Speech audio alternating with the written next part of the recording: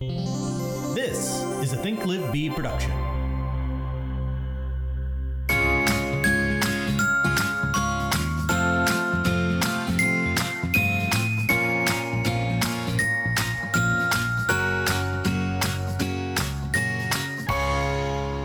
Good morning. Morning.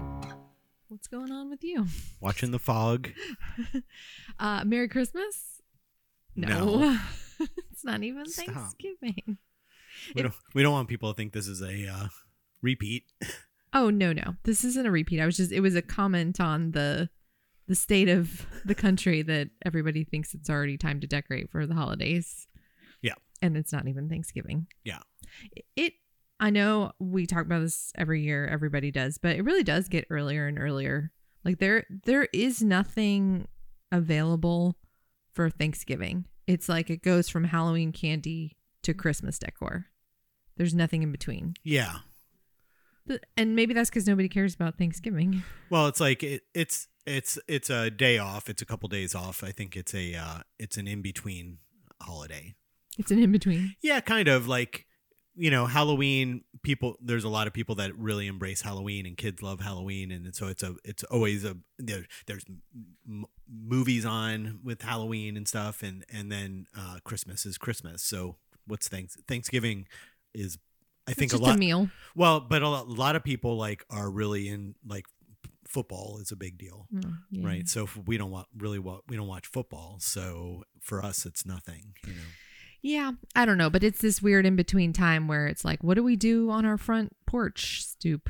We've got all these pumpkins from Halloween. Do we put out the wreath yet? It's not time. That's I true. don't know. This is pretty simple problems to have. Anyways, we got much more bigger problems to discuss. We do? Not really. Well, what do you know about that I don't know about? Well, no. I know we like to keep this evergreen, as Pat calls it. This is the podcast industry calls it, where, we like to talk about things that you can listen to at any point in time and you're going to get value out of it. Right. So I'm going to go off book, though, and not be evergreen because I know that everybody's probably feeling the season, and like this time of year, this weird in-between season of Thanksgiving is typically slower. And a lot of times people just like slow down completely and take the rest of the year off. And that's why they don't hit their goals the following year, because what you're working on today shows up in the first quarter of next year. And so I'm on the Agent Leadership Council at our office, and I was just at an event last week, and they were, the presenter was Gene Rivers. He's a real estate business genius. And he was saying that we'll close this year nationwide around 3.8 to 4.2 million sales. And when the Millionaire Real Estate Agent book was written, the average sales were about 3 million. So, and that was studied during 1990s to 2000, where the average price was like 100 to 200,000, and the average number of sales around the nation was 3 million. So 1 million less, let's call it. And the average sales price was, 1/4 of what it is today. And yet millionaires were being made. Like that's how they studied and wrote the book. And so we're still having a strong year of real estate sales, but it feels so different. And I think we get like complacent in doing the same things, and sometimes the same things don't work anymore. And so you have to reassess, like, how do I get in front of the business? Because there's still millions of people who are going to close in the next month. Well, maybe not millions. I said that. Yeah. But you know what I mean? Like in your area, there are thousands of people that are still going to buy houses this year. And you just have to decide, are you one of those people that's going to close one? And I just bring that up because it is this weird time where things just start to feel like slow. And it's felt even slower, to me anyways, than it ever has. And I was in the Great Recession. But I got into real estate as that was starting, and how easy we forget what that feels like. Well, you know what? It's so important as a team leader and as an experienced agent. It's like what I'm hearing is like usually when you've got this big corporation and there's a CEO or there's a CFO or somebody who's like kind of when there's a employee meeting and they're doing the quarterly speech and stuff, there's somebody leading the way, right? And saying, hey, these are what the numbers are. This is what we expect, the blah, blah, blah, blah, blah, and stuff. And everyone gets back to work. And with real estate, everybody is their own boss. And so you're all running around and spinning and going down downward spirals individually together and not together and stuff. Oh my God, what's happening with the market? Oh my God, this lawsuit. Oh my God, blah, blah, blah. Oh my God, my sales are, the phone's not ringing. And there isn't any leader standing up for every single person going, hey, this is what this is. Unless you're it's why when you're a team leader and you have agents that work for you, how important it is to kind of turn on the spotlight and lead the way through the woods for them. Because what you just said, you went to this ALC thing and this guy who is a quote genius said, hey, this is what the numbers are. And you were like, oh, okay. It's not that bad. So even after 17 years experience, you still needed to hear it from somebody that you respect. Say, hey, dum-dum, get back to work. Well, and you're like, oh yeah, okay.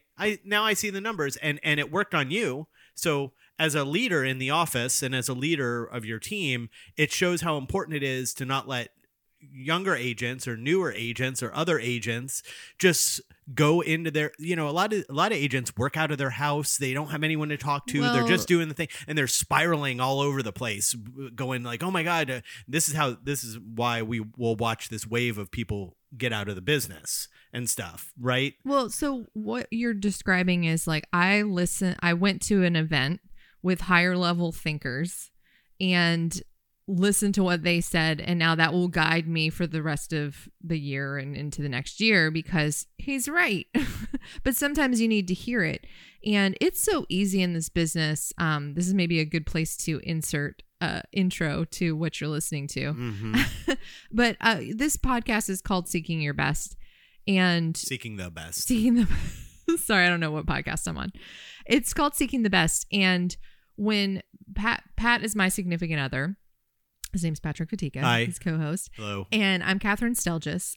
And we started this podcast just because we like to talk through how to be the best that we can be, whatever that means to you, because not everybody wants to be run a huge team or be a huge agent. They just want to be their best in that, whatever that means to them. And one of those things that I've learned over the years that describes that and defines that is going to events and educational places and listening to people that are at higher levels than you.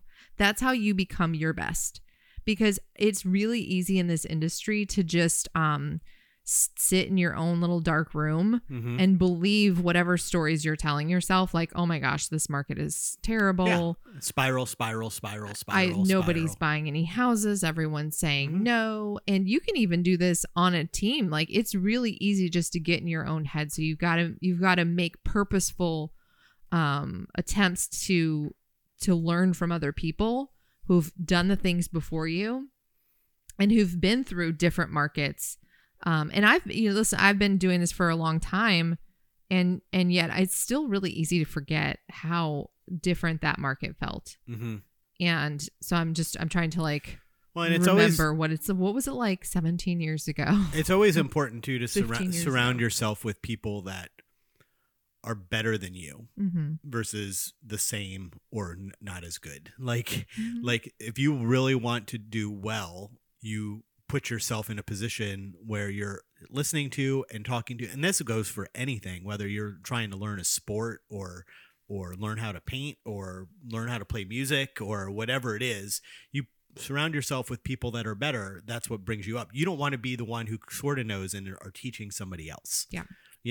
Not until you feel like you're an expert do you get to be in a position of where you're helping, like really helping other people. Now, I'm not saying don't help people. What I'm saying is that in order for you to grow, you surround yourself with the best people that you can, that are smarter than you, that are further along than you. Yeah. That's all. Yeah. Like, find out who those people are and go listen to them, because they'll tell you there's opportunity anywhere. Because there is. And as Gene Rivers said the other day, no house has ever sold for $0. Yeah. Anyway, and then the other thing he said that really stuck with me was that, you know, the MREA book, which we talk about all the time because it's this, you know, this basically business plan models for running a successful business, whatever size you want. And at that time, with the market, the prices, everything, you had to sell a lot of houses, 320, I think it is, to be a net millionaire agent. And he said, today it takes about 240. You've never been closer. And then that just sort of resonated. Like we have so much opportunity in our market. And for the people who will get out of the market, because it is difficult, it's more difficult today than it was last year, and they'll get out of the market.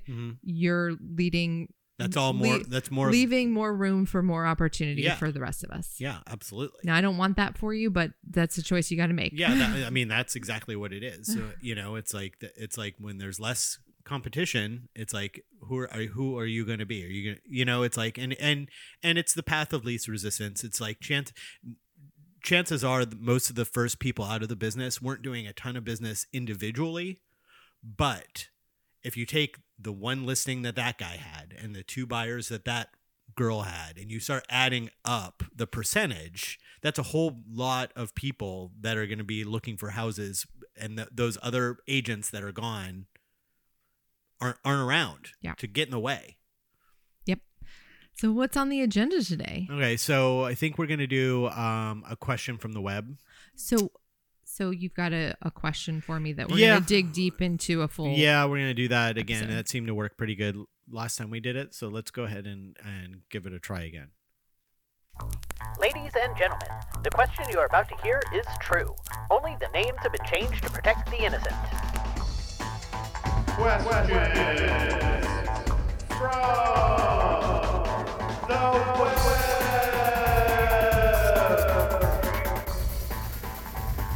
Okay, question from the web.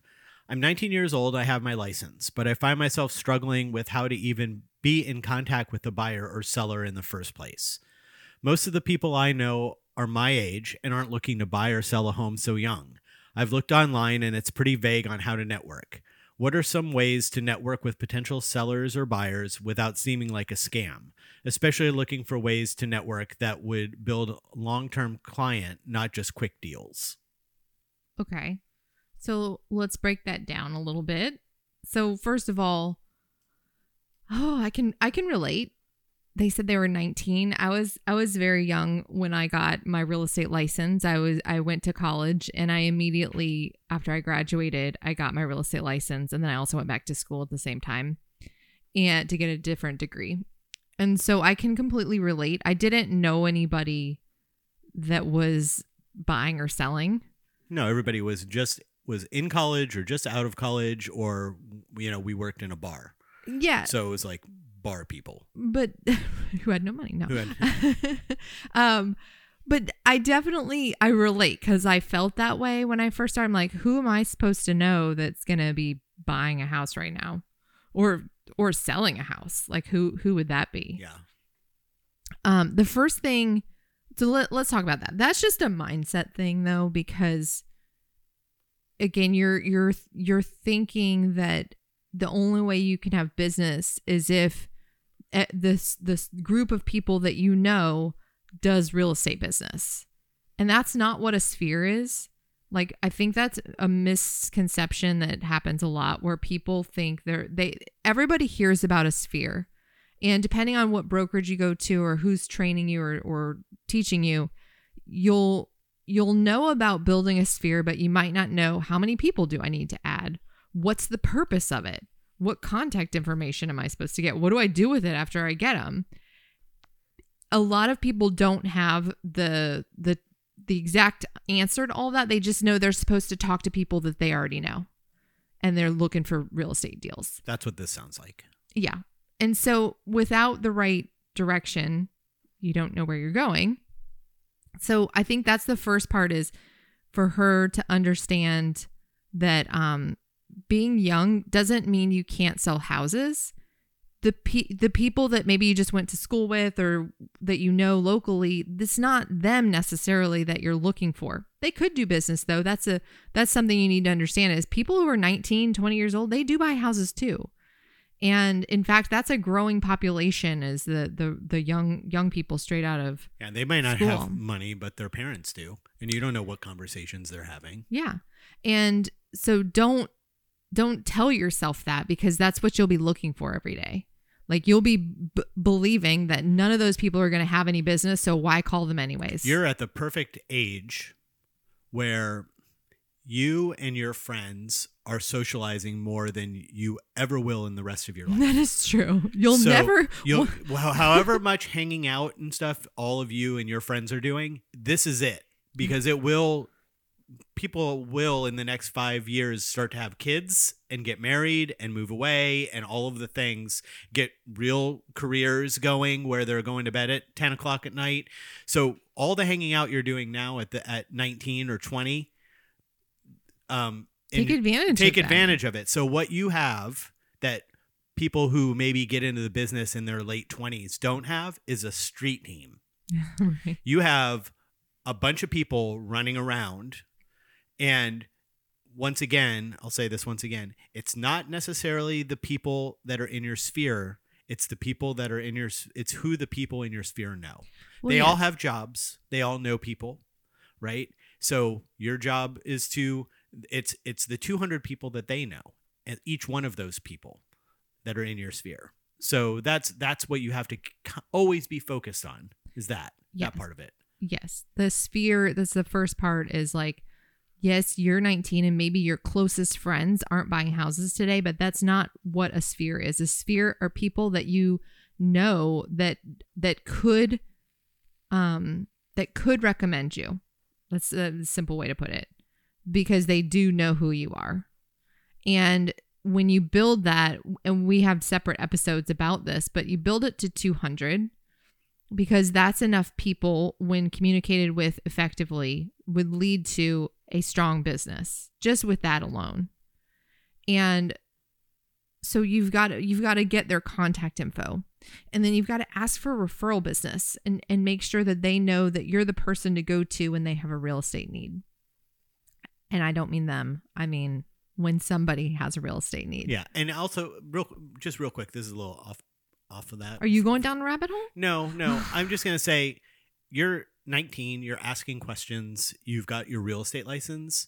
You are so ahead of the game. If you can organize your stuff, put your list together and everything, you have no idea how far ahead of the game you are on this. Like you could be super, super successful if you build your foundations now. You can't even go to a bar. You're too young to even go to a bar. You can't even drink. Like you are so far ahead. I would concentrate, really, really concentrate strongly on, I'd even consider joining a team at 19 because you're at the age where it's like you could do that for 5 years and really kind of learn from somebody who's got the experience of what to do and find your way and everything. I would even consider doing that. You would even consider it? Well, you know what I mean. Like, I mean, you're 19, you're out there, you're doing it. It's like asking questions and everything. It's like, so, not everybody's cut out to be on a team, not and everything. It's like, that's all. I know. I was just giving you a hard time. But the point is, like, it doesn't matter your age. People in this business get into this at all different ages, at all different career paths. Like, people get in to the business that have been out of jobs for years, like stay-at-home moms that go get their license and get into real estate, people that have completely different careers that want to change and they go get their real estate license. And everybody starts on this same spot. I just got my license. I don't know who to talk to because I don't know how to find a client. I don't know how to find somebody. Who do I call every day? That's like the biggest question too. By the way, even on a team, people say the same thing. And I'm like, literally there are, I made you build a 200 person database. There's thousands of people in the lead pool and there's open house opportunities every single weekend, and yet people still are like, who do I call today? So you're not alone. This is the struggle. This is kind of part of the problem with real estate as a job is that because this is really so personal. Like when I got my degree and I got my license, I did not know what this job entailed. No one told me, by the way, for like 10 years that your job is to lead generate. Wait, I'm sorry. Script and role play, lead generate, lead follow up, go on appointments, show properties, write offers, negotiate contracts, and start again.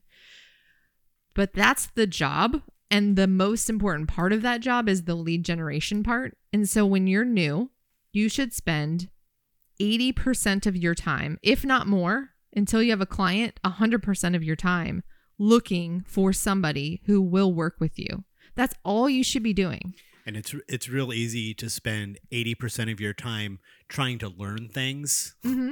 Or like looking around on MLS for properties for somebody who said, here, they're not your client. And they said, well, yeah, I'm looking for like a 3-2 in this area. And so you think like, well, if I can find them, the 3-2 in this area, then I can call them and then they'll work with me. Your job is to just have as many conversations as you can every day. Yeah, maybe that's the way to explain it. That's the better way to explain it. Because even when you say lead generation, we're like, what does that mean? It's like conversations about real estate to as many people as you can every single day. And if you just did that, and that doesn't mean standing in Target going, hey, what's your name? Like, although I've seen people do it. You could. The only way that works, by the way, because I've heard a lot of people like go to malls and go to events and stuff. The only way that works is if you actually get that person's contact information to follow up again, and then you actually follow up. Yeah. Multiple times to create a relationship. Otherwise, all you've done is spend a couple hours in a store. Right. Well, here's the thing: is you giving that advice, something like that, doesn't make the person that needs to hear that advice is never going to do that to the level in which it needs to be done. What I mean by that is there are certain personalities and certain types of people that I remember. I was in line at the post office and there was like 8 or 9 people in line, and there was this lady there with her southern drawl and was introducing herself and handing out business cards, not because as a realtor, and had talked to every single person in the post office. Now, I don't believe that was a marketing tool, a marketing thing that she was doing because she was passing. I think that was her as a person. I'm going to talk to everybody in this room because when I was 19, I talked to everybody in the room. And when I was 20, I talked to everybody in the room. And now I'm 60 and I'm still talking to everybody in the room. And so that there is a type of person that can go into the mall and just strike up a conversation and hand out business cards. And those people, by the way, because that's not me. No. 100%. And it's not me either. But I do know those people do exist. My dad is one of those people. For sure. Your dad is one of those people. We used to joke that no matter where we went in the country, he'd run into somebody he knew. But if you have enough conversations about real estate, asking for business, you will find yourself somebody who can be a buyer or seller for you. It's all about conversations. But to Pat's point, you have to be intentional because there's a ceiling of achievement that everybody's going to reach, and we're all different. I'm not one of those people that's going to go strike up a conversation. So my ceiling of achievement through natural sales abilities is low. Like I had to go and learn how to have conversations with people because I don't like talking to people in general. So, but if you're one of those people, well, then go meet as many people as you can, but be purposeful. Get their contact information, and then you have to follow up with them 8 times over 8 weeks to solidify that they remember you, so that when somebody has a real estate need, they'll think of you. And then you have to keep in touch with them. So if you're not going to do that with the strangers that you met at Target, then don't go to Target and spend hours having conversations with people. I wouldn't do that. And for most people, that is not a method that will lead to any kind of success. Yeah. Fortune is in the follow-up. Fortune is in the follow-up. So the best follow-up, the easiest follow-up is to people that you already know. And I understand the lament that I'm only 19. My people don't want to buy and sell houses. You're asking them, who do you know from work, your neighborhood, your parents that want to buy, sell, or invest in real estate that I could call? Who do you know that might know someone that wants to buy, sell, or invest? Not you. I know we just graduated high school together. I know you don't have any money. Who do you know? Yeah. That's it. You want to take a break? Yeah, let's take a quick break. Okay, let's take a break. The Think Live Be team is an Orlando-based real estate team with Keller Williams Realty at the Parks. We operate as a boutique-style company with the resources of the largest real estate company behind us. Think Live Be is looking for talented people like you to join our team. If you happen to live in the Orlando area and you're a detail-oriented quick learner, then we might have a place for you. Whether you're a real estate agent or administrative professional, we are looking for individuals who are ready to work hard and ready for success. If you're ready to join the team, visit us at thinklivebe.com. And we're back. Okay. So will you read the question again so we can, because there's more to that besides just I'm young and what to do? Yeah. Okay. I'm 19 years old with my license, but I find myself struggling with how to even be in contact with the buyer or seller in the first place. Most of the people I know are my age and aren't looking to buy or sell a home so young. I've looked online and it's pretty vague on how to network. What are some ways to network with potential sellers or buyers without seeming like a scam, especially looking for ways to network that would build a long-term client, not just quick deals? Okay. This question is basically like, how do I do real estate?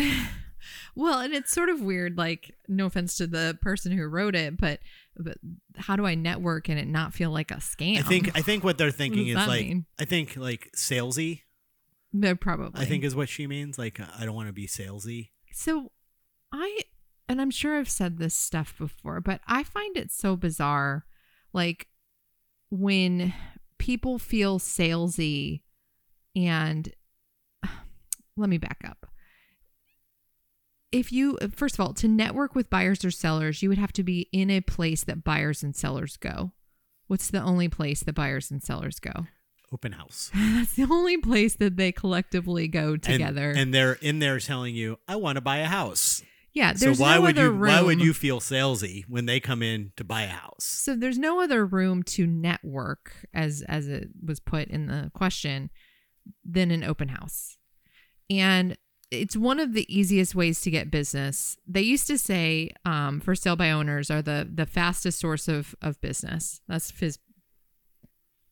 FSBO, fastest source of business opportunity. Oh yeah, okay. And it can be as well. Like you can sit down and you can call for sale by owners and build relationships with them. And over 6 to 8 weeks, eventually they will, most of them, list with an agent. So if you're the person that's still there, but that requires calling people you don't know, Scripts and dialogues, and competing with people who do this at a high level. So, excuse me. And sellers, they tend to, they're actually paying the bill, right? So they tend to want experience and knowledge. And What's so the saying? Buyers want somebody who will move quickly. Buyers want customer service. They want fast. Respond to me. Responsiveness. And sellers want experience and knowledge. They want you to make the most money for them. They want the process to be really smooth, and they're going to pay you to do it. And so as a new agent, it's not that you can't go after sellers. 100% you can and you should. And at the same time, the fastest source of real estate business for buyers is open houses. Right. And so when you're talking about where can I go where people are buying and selling houses, and where can I go to talk to them and get in front of them, that's what it is. And they're so easy to do. You do not have to have a listing yourself to do one. That's the cool thing about them. And one of the large ways besides Sphere that I started in real estate, I just went out and did as many open houses as I possibly could. And people show up and they say, I want to buy a house. They don't actually come in and say, I want to buy a house. Will you help me? It's not that easy, but it's simple. I just put myself in front of people that wanted to do real estate business. Otherwise, why are they there? And here's the excuses that you'll begin to make for yourself when you start to do open houses. They all have agents. They won't answer my calls. I've heard it over time and time and time again. But if you want to be in front of buyers and sellers in a room, the easiest way to meet them, go do an open house and then do another one and another one until you've built up enough people that you're following up with consistently that they'll convert. And then once they start converting, you haven't stopped doing open houses, and that's called a pipeline.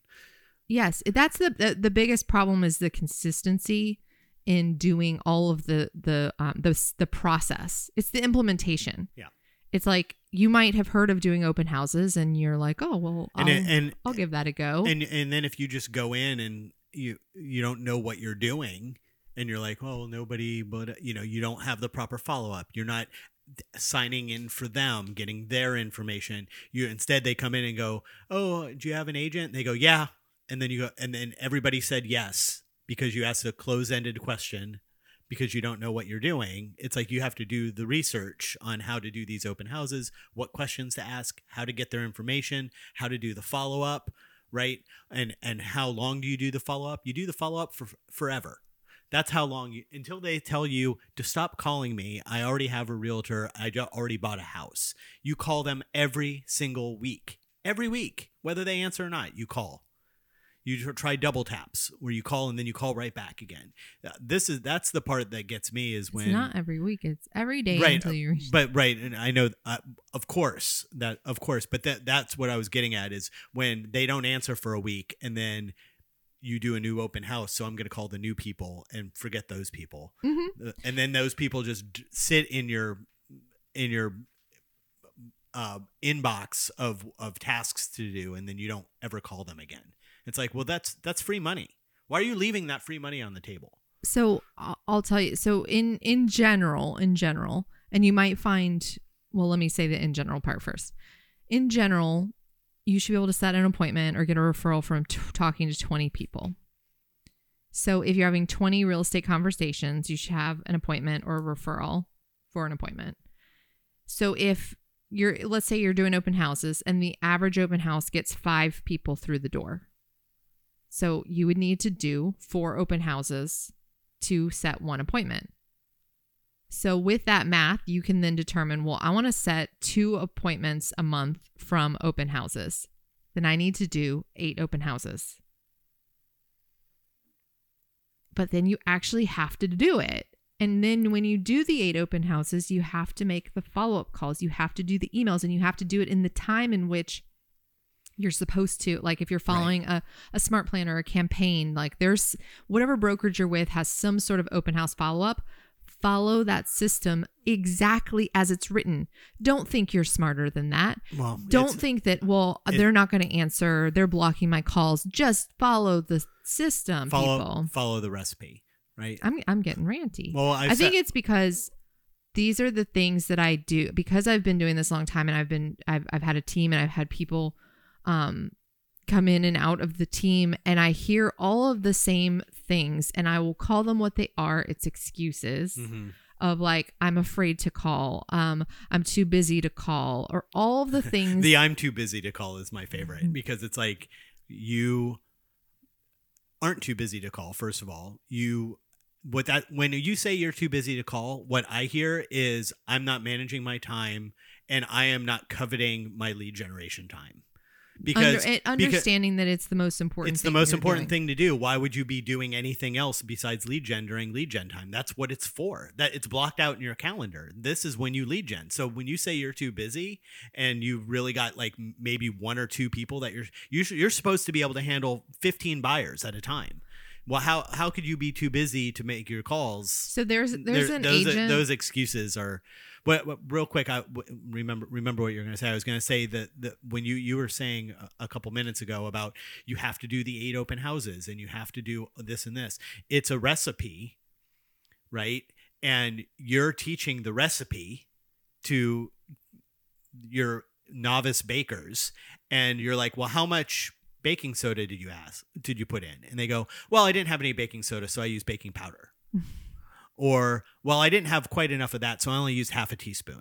and then you wonder why your cookies taste like garbage. I didn't have any sugar, so I used salt. Yeah, Is that okay? it's like you can't just substitute things or leave things out. It's like these are all recipes, whether these lead gen ideas or concepts and stuff, they're all recipes, and you have to follow them to a T. Now, only like we talk about Catherine's learning how to bake because she's learning the science of it. Only after you've mastered those things do you get to say, well, I'm going to add, you know what? I want these cookies to be softer than what the recipe says. So I'm going to melt this butter instead of using the soft butter or whatever it is, because you understand how the chemistry of the recipe works. The same is true with lead gen. Well, and if you don't understand the chemistry, just do what is in front of you to do.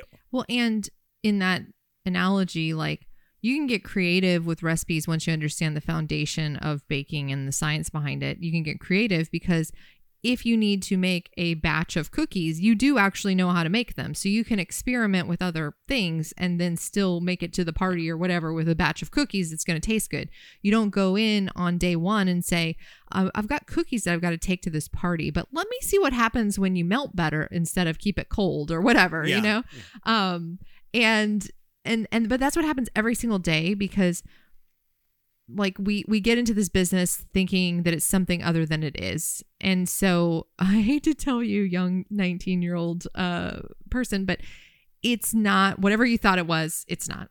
You're in the business of generating leads, and that means consistent follow-up with people over time. It takes time and it takes consistency. You don't get to do any of the fun stuff until you do this stuff, like helping people, going into nice houses, having people, remember that you're the one that helped them do that. All of the stuff that you're like, that you think the job is, you don't get to do any of those things unless you do the lead generation things. That's the the lead generation things is 70% of your job. Also, by the way, most of the time you're actually doing lead follow-up. That's what the fortune is in the fall of that whole saying. It's also like most of the time that's actually what you're doing. If you're making calls to FSBOs or expireds, that's lead generating because you're looking for new business. But if you're getting like a sign call or you're doing an open house, like physically sitting in the open house is technically lead generating, but it's like that most passive form of lead generating. What makes open houses work is actually the lead follow-up. So if you sit in the open house and you're like, I lead generated for 2 hours today, and then you don't do any of the follow-up tasks to convert those people, you wasted your time and your weekend. So you have to be purposeful in what you're doing. And so to answer this person's question, back to their question is like, where can I be in a place to network with buyers and sellers and not seem scammy? It's sitting in an open house. And then to not feel scammy, well, don't scam people. Like that's... Yeah. Well, I think she means salesy. I know. I just hate that word. Like, how do I not be like, because I think in their mind, they're thinking like, oh, do I go to some sort of like monthly art show on Mondays down at the community center or whatever, like, and then what do I do? Walk around with business cards and say, hey, I'm a realtor, here's my card, you guys want to buy a house? Walking into it, like, because they don't know what networking means and stuff. So I'll get into that in a second then. Okay. So if you're doing open houses, though, you're never going to come across as scammy or salesy unless every person that walks in, you're like, hey, do you want to buy this house? Hey, do you want to set an appointment with me?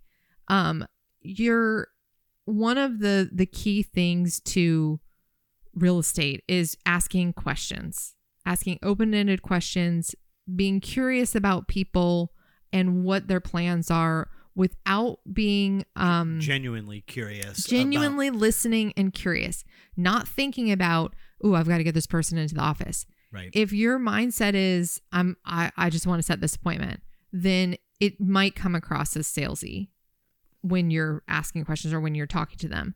Also, don't tell people things. Like, people don't want to be told, like, you should buy a house right now because the interest rates are the best they've ever been. Like, don't tell me what to do. Like, they don't want to be told. You're asking questions. Ask questions. Don't tell. Ask. Don't tell. Ask. You're trying and be genuine about what they're like. When they say, Well, my kids went to school in Ohio. What part of Ohio? Because you're genuinely curious. What part of Ohio? Because you might be from there or have family from there. Like ask the follow up questions. Like learn about them. That's going to not only create a relationship so that they remember you on Monday when you call them, but it's going to help you better understand what it is that they want. Can I this is all related. It's not a rabbit hole, but I was having a conversation recently with somebody, and I'm going to give you the two different versions of that conversation, like how it could go with two different real estate agents. And I want you to understand, listeners, that I'm going to tell you how I did it. And I'm not saying like this is all learned through experience, practice, going to classes, all of that. So do I think that my approach is better than what most people are now? Yes, but I've been doing this for a really long time. So, but this is what the biggest factor that you need to understand is that I'm curious and I'm not trying to sell them on meeting with me versus the other agent. So here's the conversation. I called somebody who was interested in buying a house. And when I first spoke with them 6 months ago, they were in a lease for another year. And so they're on a follow-up system, and then their task comes due that they're at the halfway point. Okay. And so I make the call because what happens, they might decide to start looking sooner than their lease is up. So I set a halfway point task so that I don't miss following up with them if they change their plans and move sooner. And then they're on another follow-up as well, like with emails and quarterly calls. So anyways, I call and I start talking to her. And so my first question is just, hey, we spoke a while back. I know your lease is up in May or whatever. What are your plans for 2024? Super open-ended. What are your plans for 2024? And then I just let the person talk. She would have said, are you guys still thinking about buying a house? The other... What's that? Then that's a yes or no, So right? the other way that conversation would have gone with any other agent, especially newer agents, is, hey, we spoke. I know your lease is up in May. Are you still thinking about buying a house? No. Where do you go with that? So instead, I said, what are your plans for 2024? And that led her into a big, long conversation about what she doesn't like about Orlando. And so I just listened. I listened and let her speak about that she's, they've lived here for a little while and that they don't really like any of the neighborhoods and they can't really find something that's similar to where they were living previously in a different state up north. And I just let her talk for a while. And then I asked, well, I'm just curious, like what brought you here in the first place? Because I didn't remember. And I just was trying to understand, why are they here? If you don't like it, why are you here? So another open-ended question that led me to understand their personal situation and what brought them here and how long they'll end up being here, which is at least 6 to 8 years, which is a substantial amount of time to be renting and spending money versus just buying a house. And so another agent would have said when they said, no, we're not looking to buy a house, be like, oh, okay. Yeah, especially in okay, is it okay if I follow agent. up with you next year and maybe if you change your mind? Is it okay? No. Another open-ended question. Okay, and then I hang up and then I delete them. Yeah. Right? That's what most agents will do. Nobody wants to buy anything. That's what most agents will do. And then if the person said yes, that they were still thinking about buying, they would have asked the same question. They would have been like, oh, no, what they would do is try to set the appointment. They would have said, oh, okay, so you're looking in May. We should get together and sit down and have an appointment 6 months early, right? And then the person's going to be like, oh, well, I'm not really ready for that. And then that's how you end up feeling salesy because you're pressuring someone to do something when they're not ready. It's not on their timeline. It's because you want to set an appointment. So flip back to my conversation. I now know why she's here, what she doesn't like about the area and why she's currently renting, why she's going to be staying here for that amount of time. And I dug deeper and I said, well, I understand you're not really happy with the neighborhoods you're seeing around town. I'm just, I'm curious, like, where were you living before? What was the what was the area? What did you like about that? And then I learned the actual neighborhood that I could look up and see what it looks like. Are there any comparable things here in town that I could help guide her to when the time is right? Right? Because right now the time's not right anyways. She's still 6 months before the lease is up. Right. But anyways, that's the difference between being salesy and being consultative. And so I'm just going to I ended up having like a 15, 20-minute conversation. Right. And we found out where they used to live, looked it up, found out, oh, yes, I know exactly. There are like 5 or 6 places that look exactly like this, that where they live now isn't anywhere. They just haven't seen these things because they wouldn't have driven out there to see them. Exactly. And so now I can actually help guide this person. But again, they're not ready for an appointment yet. Right. So I set a task for follow-up. And I've got all this information. So when I call again and I check in on their motivation, not mine, their motivation, then I have permission, because they gave me all this information, to say, hey, would it make sense for us to talk more about some different neighborhoods that you might like? Yeah. Because I know what you do like. That's the difference. And what allows Catherine to do that is a pipeline of people. She doesn't feel like, oh, I have to set this appointment because I've got nobody else. Right? It's like that's what the freedom of having a pipeline of people and conversations all the time does. It doesn't, you don't have just one person. Oh, if they don't close, then I don't have anybody. And if I don't set an appointment, it's like you can kind of just marinate on all of these different people at all different levels and wait for them to come to you when they're ready. You just have to be in contact with them and stuff. But if you're like, this is the only person, I met one person and that's all I've got, you could go too quickly and feel sick. And then when they say no, you feel salesy and you feel like you messed it up, which you did. Well, you feel rejected, but that's because you were pushing them to something they weren't ready for yet. Yeah. Like that, I think that's the first time I've ever said that out loud. But I think that that's probably a lot of times when you feel rejection, it's not actually rejection. They're saying no right now because they're not ready, and you feel like they're saying no to you. Yeah. And that's not really what it is. And then, so I think the person said, like, where do I go to network? And so let me assume that they meant actually networking, because an open house isn't networking, but they said, how do I get in front of buyers and sellers? So I told you how to get in front of buyers and sellers, right? But networking is a different animal. Networking it says network that would build a long-term client, not just quick deals. Yes. So understand that networking, there's no place that you're going to go and get in front of buyers and sellers, except that everybody buys and sells homes. So any room you're in, that's actually, that's what Gene Rivers also was saying, is that we're in a business that everybody uses our product in some way, shape, or form.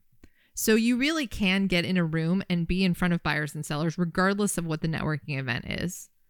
And so real estate, a lot of people say like real estate is kind of a lifestyle that if you can embrace that you're a realtor and you're out having a day-to-day experience. And if you interact with somebody, if they know you're a realtor, they're going to ask you, how's the market? You're going to, if you can become that person that they think of when they think of real estate, that you're always going to have real estate conversations, and it's not even going to be difficult to have. Mm-hmm. And like I ran into people at a nursery, like a plant nursery. Mm-hmm. Surprise, everybody. I took Catherine to a nursery. We got more plants, you guys. But we did. We went to a plant nursery. I ran into some clients that are friends, and they're both clients because, hey, guess what? One of them bought a house, and then he referred the other one. Ran into them. What do you think we talked about? The real estate market. I mean, we chit-chatted about other things in their lives and things that they're doing. Yeah. But we also talked about real estate. You know what people say to me every time they see me? How's the art going? Yeah. Because they know I'm an artist, right? It's like that's what they do and stuff. So it's like you just get in front of people. You just have to, if they don't know you're an artist, they're not going to ask you how the art's going, right? So you have to. They're going to say, what is it that you do again? Yeah. If somebody has to ask you that question, then you know you've done something wrong as a realtor. But so, okay.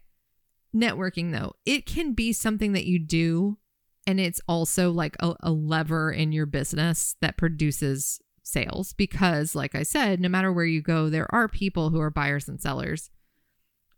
But when you go to a networking event, well, first of all, you need to find something that you can go to consistently and that consistent people are going to be there, because it's not actually the networking event itself. It's the relationships that you make at the networking event.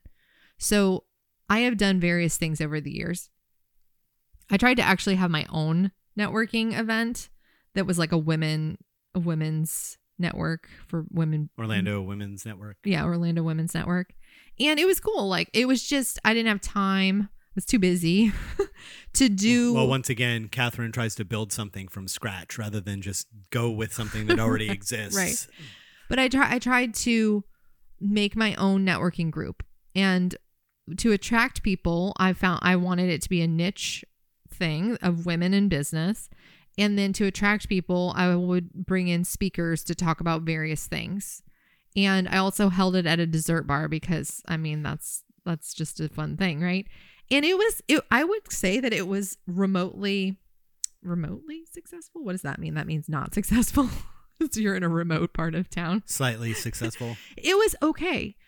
But I did not do it long enough and consistently enough to have any results from it. Right. Yeah. Because it's so passive. You have to do it.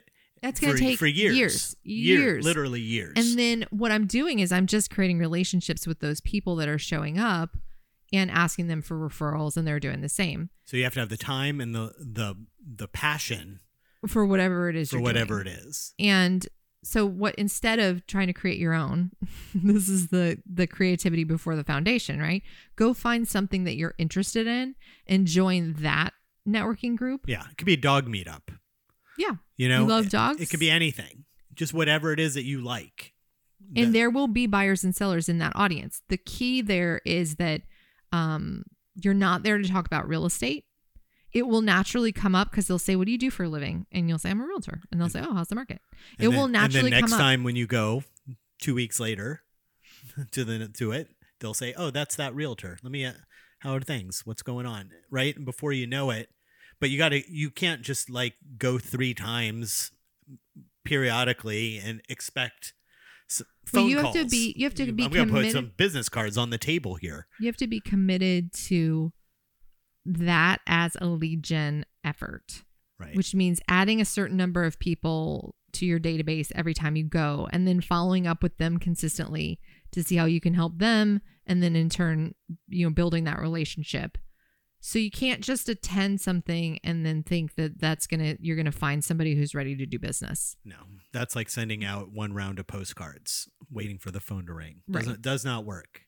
And if you walk into the room and somebody's like, "Oh, I'm actually looking to buy a house," and you set an appointment with somebody, what that was a miracle. Yeah. And a lucky right. coincidence, and it's not great. a way. It's awesome. It's awesome. That's what the more you do this stuff, the luckier you'll get. Piece of advice my dad gave me. The more you practice, the luckier you get. Yep. That's what this is. The more you're out there doing that kind of thing, you will get lucky along the way. It's great. Every once in a while you go in to do an open house, if you do enough of them, and not only do you find somebody who wants to buy a house, but they also need to sell theirs. It doesn't mean you plan on getting a buyer and seller. It just means that you get lucky sometimes. Yeah. With a postcard or with you don't whatever. Build your door knocking plan though around luck. You build it around, how do I make this a consistent effort that will over time get results? Right. And that's going to look like this. You probably have to go to an event probably every week and add at least 5 people. And then maybe over the course of a year, you'll get a couple referrals from that. Mm-hmm. If you go weekly and add 5 people to your database. And I'm sort of making up numbers with this. The open house stuff is 100% legit. Now, it depends on how many you're averaging at your open house. You start to track that stuff. But I'm just saying it's all about consistency and implementing the follow-up plan. And so it's not just how do I get in front of clients? It's You're going to get in front of people. It's going to happen. The issue is they might not be ready right this second. And if you don't have a follow-up plan and then do it. How do you get in front of them when they're ready? And the only way to do that is to always be around. Yeah. Right? That's the way that every single person somewhere in their, not every single person, but most people in their life path at some point will buy a house. How do you make sure that they buy the house with you? To always be in front of them. That's how. And what does that mean? That means 44 times a year you're in contact with them. And also, that's what that means. You have to understand that you will still lose people. Like, the stat, and I don't remember it, and you can look it up, but like most people would use the same agent. They just can't remember their name. Yeah, that's so sad. It's a sad statistic. But the thing is, like, you can get people to remember your name, and you can even be top of mind, but then somebody else might get in your way. Yeah. And they could get their own license. They could get their own license. That's happened.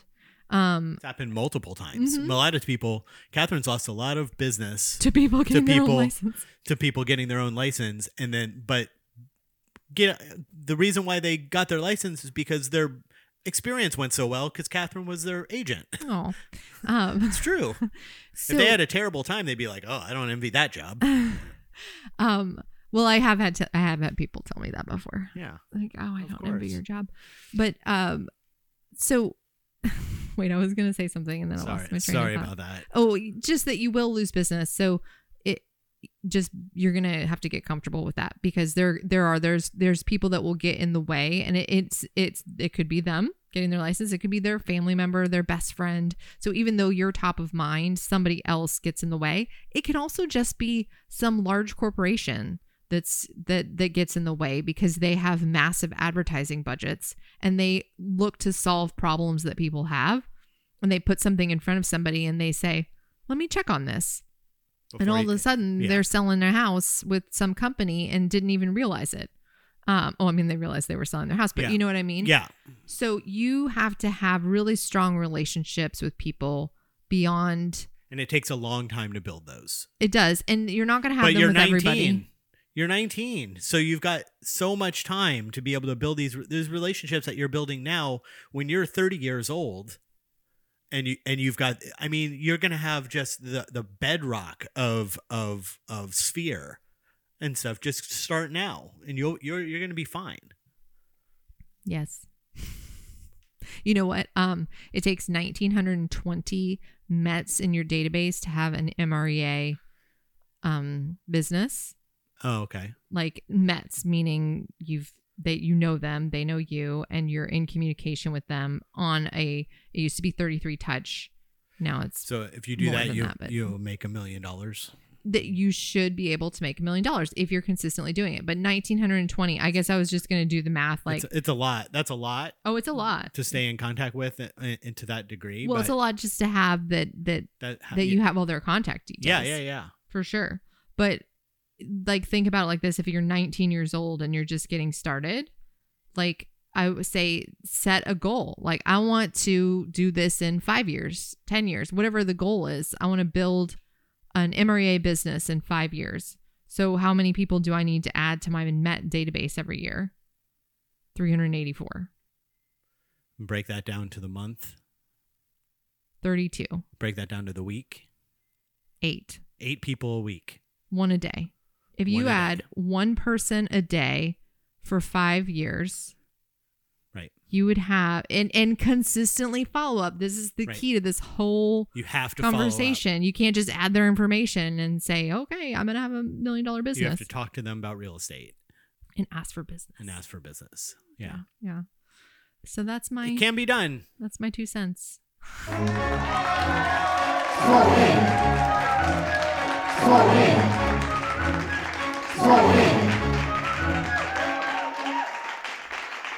Small win. Kat, you got a small win? I think just that we did start our holiday decor because it takes a long time to get everything set up the way that I like it. And so we started doing some decorating this weekend. Did that surprise anybody? It takes a long time to get things set up the way Catherine likes it. Well, listen, I'm very particular. No, I know, and that's kind of mine too. I mean, it is a. It's a lot. It's We've got a lot of crap. Well, it's a much larger house than what we've had in the past, and this will be the first year that we do anything outside because we've been under construction outside for almost 3 years. So it's I just didn't want to try to squeeze everything into one weekend. And guys, it's still hot here. Yeah, So it is kind of a sweat box outside to go and set up a ladder and hang a bunch of stuff and do everything. It's still 85 degrees outside, and that Florida sun is beating down on you in the middle of the afternoon. It's not like, oh, you put on your little jacket and go sit outside and do some stuff. It's still sweaty out there. Hey guys, it's hot out. Hey guys, remember to rate and review us on iTunes. It really helps new listeners to find us. Send your questions from the web to onseekingthebest@gmail.com. Leave us a Spotify voicemail with your questions and we'll play it on the show. All info is in the show notes. And for Kat and myself, thanks for listening, and we'll figure this all out next week. Bye. This has been a Think Live Be production.